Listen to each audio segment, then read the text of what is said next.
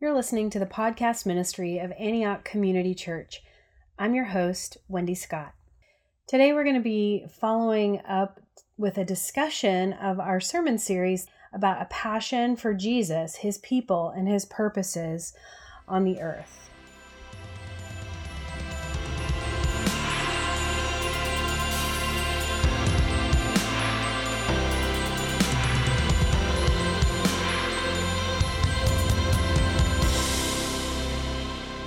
As we move into the fall, we're exploring what it means to be a disciple of Jesus.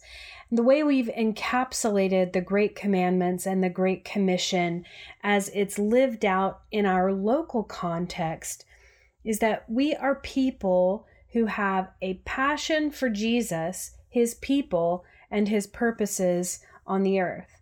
And today we want to dig into more of what it means to have a passion for Jesus. And in the format of this podcast, I want to explore two questions that arise for me whenever I think about a passion for Jesus. And I'm assuming that's true for other people. But the questions of what obstacles cause a passion for Jesus to wane? And then secondly, if I sense that my passion for Jesus is diminished, what then? How can I fan into flame what seems to be diminishing, or maybe even some experience would say my passion for Jesus is just dead.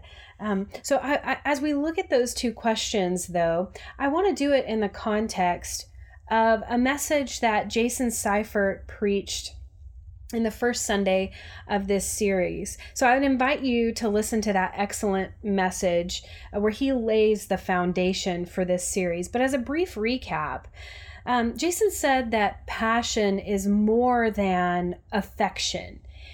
It's an expression of deep love. And he quoted Louis Giglio, who said that passion is the degree of difficulty that we're willing to endure for the object of our love. And having a passion for something or someone means that I have big, deep feelings, but it's more than that. It's not just having feelings or emotions or a deep knowing or abiding love in the core of my being, but more than that, it's being willing to suffer on behalf of or bear the cost of whatever is required to keep that person or thing as the central object of my deepest affections. So having a passion for something means that this thing or this person gets the very best of all that I have, regardless of what it costs me. Jason also pointed out that having a passion for Jesus is not possible unless we learn first that Jesus has a passion for us. In Romans 5, verse 6 through 8, Paul says, "You see, at just the right time, when we were still powerless, Christ died for the ungodly. Very rarely will anyone die for a righteous person, though for a good person, someone might possibly dare to die. But God demonstrates his own love for us in this: while we were still sinners, Christ died for us." And John, in the book of 1 John chapter 4, says, "This is love, not that we loved God, but that he loved us and sent his Son as an atoning sacrifice for our sins." See, Jesus' death for us was the ultimate expression of what God was willing to endure for that which he is most passionate. Since the extent of his love has been demonstrated in this way, an opportunity is therefore opened for us that was previously unavailable. The ability to love God with our entire being and return his passion with our passion. So if I think about what it is that God has done for me, or the way he's demonstrated his love for me, it makes me, if I think about it, but if I really think about it, what God has done for me, it makes me overwhelmed and filled with wonder and curiosity about what kind of God would give himself for me, would do the thing that he has done in sacrificing his very own life for me. And then by the power of the Spirit, as I come to know him more, as I let this reality resonate in my heart and marinate in my mind, I find as I explore his love for me, I find that my love for him, my passion for him begins to grow as well. So what do I mean by that? Aren't passion and love the same thing? Well, yes and no. As we said, passion is a willingness to bear a cost, to suffer, to risk being hurt on behalf of the thing that is central to our lives. Having a passion for something may mean that we must endure suffering, and that may look different at different times in our lives or different seasons of our lives or under different circumstances. So, for example, when Darren, my husband, and I were engaged back in the 1900s, we lived in different cities. And so that meant that we had to go long stretches of time without seeing one another. That was, in the time of snail mail and email, which is kind of snail mail now. But we had to go long stretches of time without seeing one another. If we called one another on the phone, there was long distance charges. And so it was kind of even just expensive to communicate. And it wasn't really fun. There were some times when I remember wanting so badly to just be married and to see him all the time, that the longing that I experienced was a sort of pain that I had to endure for the sake of our marriage. So that's one example of what it means to endure for as a result of passion. That passion makes you endure some sort of suffering. It's just kind of that pain of longing. But another example that comes to mind is say someone's passionate about fitness, that a person really wants to engage in a lifestyle that it is healthy and causes their whole well-being.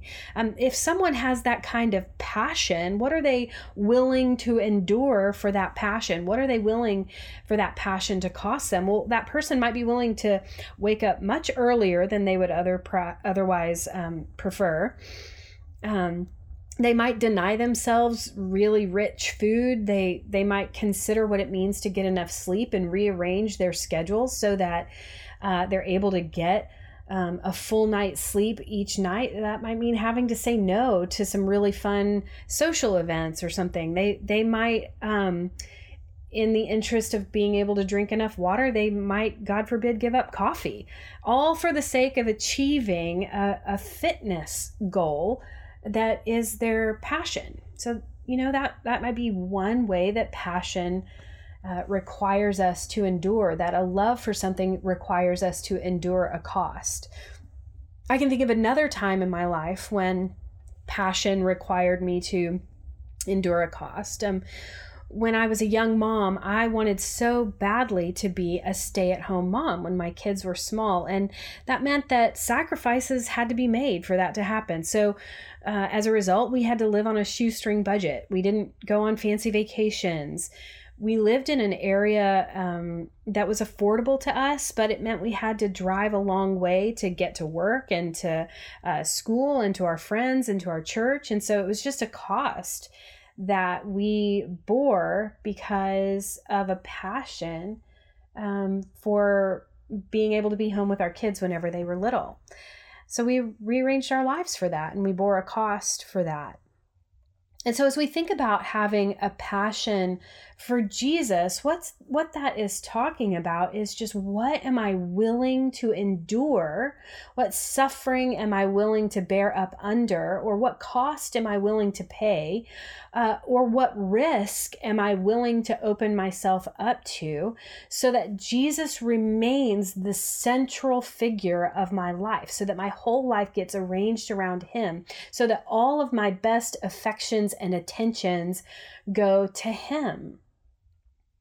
And so I think I was having a conversation with a friend just this morning, and she was talking to me about her early days of walking with the Lord and coming to know the Lord, and how it was just so incredible that she would read her Bible like she was literally reading her Bible for the very first time, and it was intoxicating to her. And it was just, she had sort of these deep feelings of willingness to yield her whole life, to give her schedule, to rearrange how she was living in order to embrace the things of God and to invite God into her life and to have his way and his will in her life. And it cost her a way of living. And so for her, she was describing a passion that she had. But as she was talking, she was just explaining to me that life happens. And as time passed, and she can't really identify maybe exactly when that happened, but she just recognizes that over time there was sort of this waning passion, and she has a deep desire to recover that passion that she had initially for the Lord. And so I was just thinking and talking with her about those obstacles that cause our passion to wane, or about just the ebb and flow of life that causes our passion to wane. And as I was thinking about those, I identified just a few. I'll make a short list here, but I would love for you to add your own. But think with me, if you will. I think that sometimes what causes our passion to wane is that we have a lack of really understanding the passion of Jesus expressed towards us and his ultimate expression of love for us, and not just dying on a cross for us, but giving us himself and his presence, everything that it cost him, as it describes in Philippians chapter 2, just the self-emptying that Jesus endured for the sake of communing with those that he loved, for the sake of being with us as one of us. There's, maybe we just don't really have a full grasp of what that means. I think another obstacle to a waning passion is just sometimes apathy. Let's face it, sometimes we just grow lazy or apathetic, and that's just the natural ebb and flow of life. Sometimes we forget what is our first love. You recognize that if you've ever had a passion for anything. If you've had a passion for, let's say, pursuing, studying an instrument.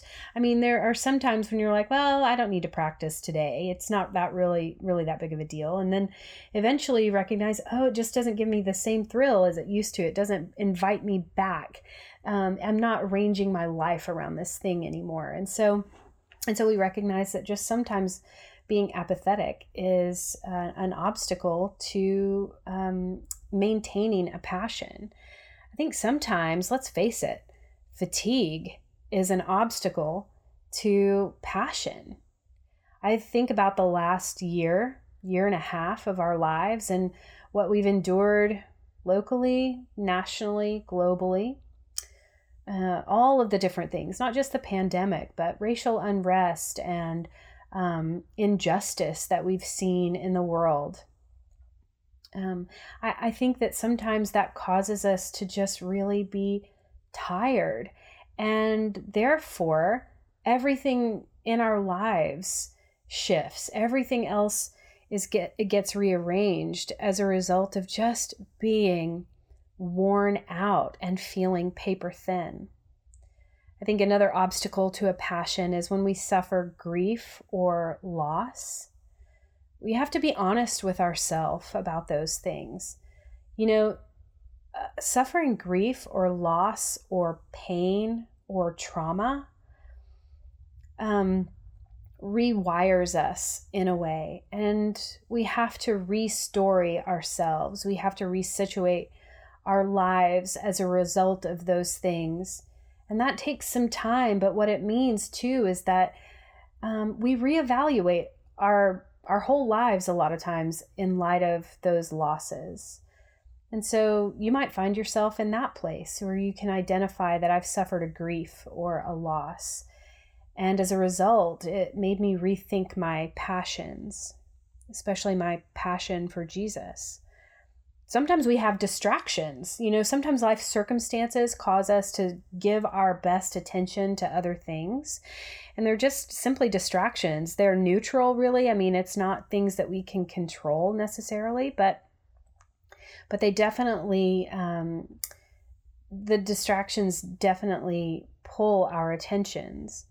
And then sometimes our passion wanes because we just don't have people around us that have the same passion, that understand and are pursuing the same things that we're pursuing. I think of what it's like whenever, for example, you know, our family really likes the game Settlers of Catan, and we are, I would say, pretty passionate about it. What we're willing to endure in order to play that game is we're willing to stay up late and lose some sleep in order to play that game. And sometimes whenever we try to pull other people along in that passion, it just doesn't go well. They don't like the game, and so they don't want to play it with us. So for us, it kind of affects our own exuberance about that game, right? So sometimes just having a community around you that is pursuing the same thing, that is passionate about the same thing that you're passionate about, affects your own passion. And so if we find that a passion for Jesus is waning, perhaps it's because we just don't find ourselves in a community that's seeking Jesus.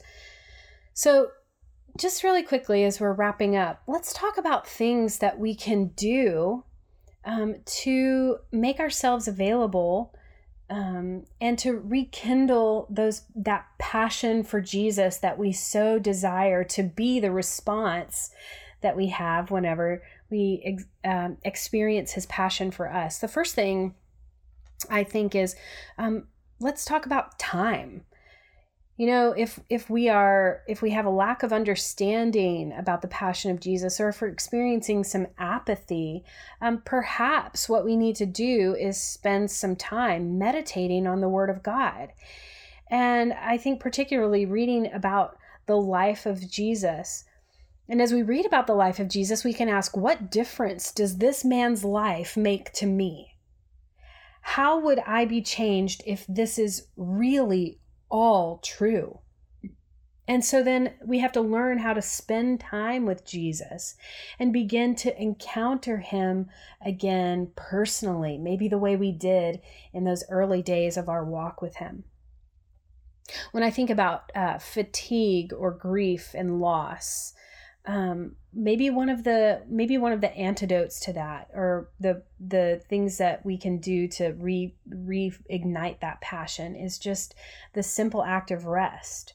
So I'm going to look at my schedule and go, what can I eliminate that is sapping my energy? And whatever I can eliminate, I should. Now, some of those things I might not be able to eliminate. That's not really possible all the time. But there are some things that I can take out of my schedule that are sapping my energy, that are robbing me of rest, and that are feeding my fatigue as opposed to fueling my passion. And then I think too, like if you're in a season where you are fatigued, or where you feel like there's grief and loss that you've suffered, I think just an awareness of being patient in the season that you're in, being patient about the things that you can't control. For example, if you have an infant, you know that you cannot control whether or not you get enough sleep. You can only do what you can do. But having an infant in your home is going to rearrange your life in such a way that you can't control those factors. Or if you're suffering an illness, or even just the chaotic events around you, if you have, family situations or a life event that's happening around you, you can't control those circumstances. Just the understanding of identifying that thing and then being patient in the process. And then I think, engage in self-care as you employ other habits that allow you to relate to God personally. So, let's develop different habits that cause me to be available to God and just open to the work of the Holy Spirit. So that might mean that I have to, as we talked about, eliminate the things that I can eliminate, but it might mean that I have to actually learn other rhythms of being in the presence of God. Maybe I have to engage in the study of Scripture in a different way. Maybe I need to learn how to practice solitude so that I can have a few moments alone where it's just me and being in the presence of God and being available to Him, with my attention not able to be focused other places. Perhaps that's a way I mitigate the distractions of my life. And then finally, I would say this: if my passion for Jesus is waning and I find that I lack people around me that have the same passion, the thing that I need to do is develop some community. And community can come in many different forms. I would say community can be a face-to-face community, the people that you walk with and live nearby. Perhaps that's your life group, members of your church, or in a community Bible study or something like that. But community can also be found in other ways too. For example, you might want to read or listen to different things. For example, worship music. Some people really respond well whenever they are ministered to by music, and so you might want to just engage more with worship. Or perhaps you need to be reading things that elevate your spirit and remind you again about the worthy things of God that caused you to be passionate about Him in the first place. For me, sometimes poetry does this. I really love Wendell Berry. I like Gerard Manley Hopkins. Those are a couple of poets that you might investigate. Or even I really do love propaganda. I love spoken word stuff. And so sometimes those kinds of artistic expressions can be ways that it elevates and reminds me afresh of who it is that I'm worshiping and why He is so worthy to receive all of my affections.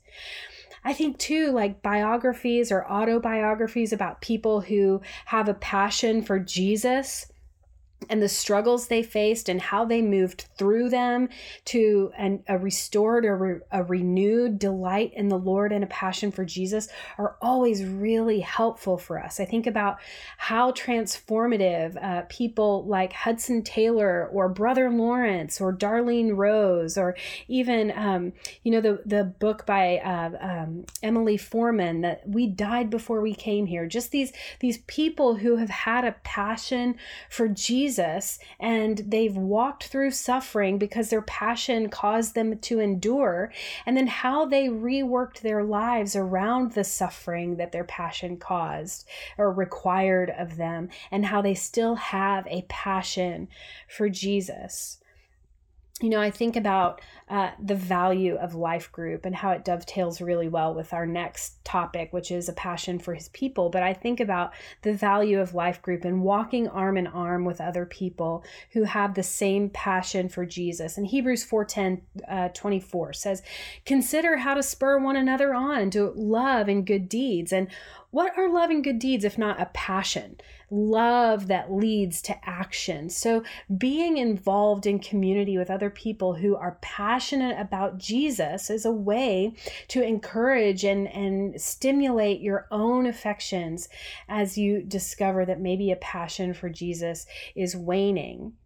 And then finally, I would just say this: setting our expectations appropriately means that we have to understand we can't do this alone. It's ridiculous to think that in the limits of my humanity, I will ever be able to match God's passion for me.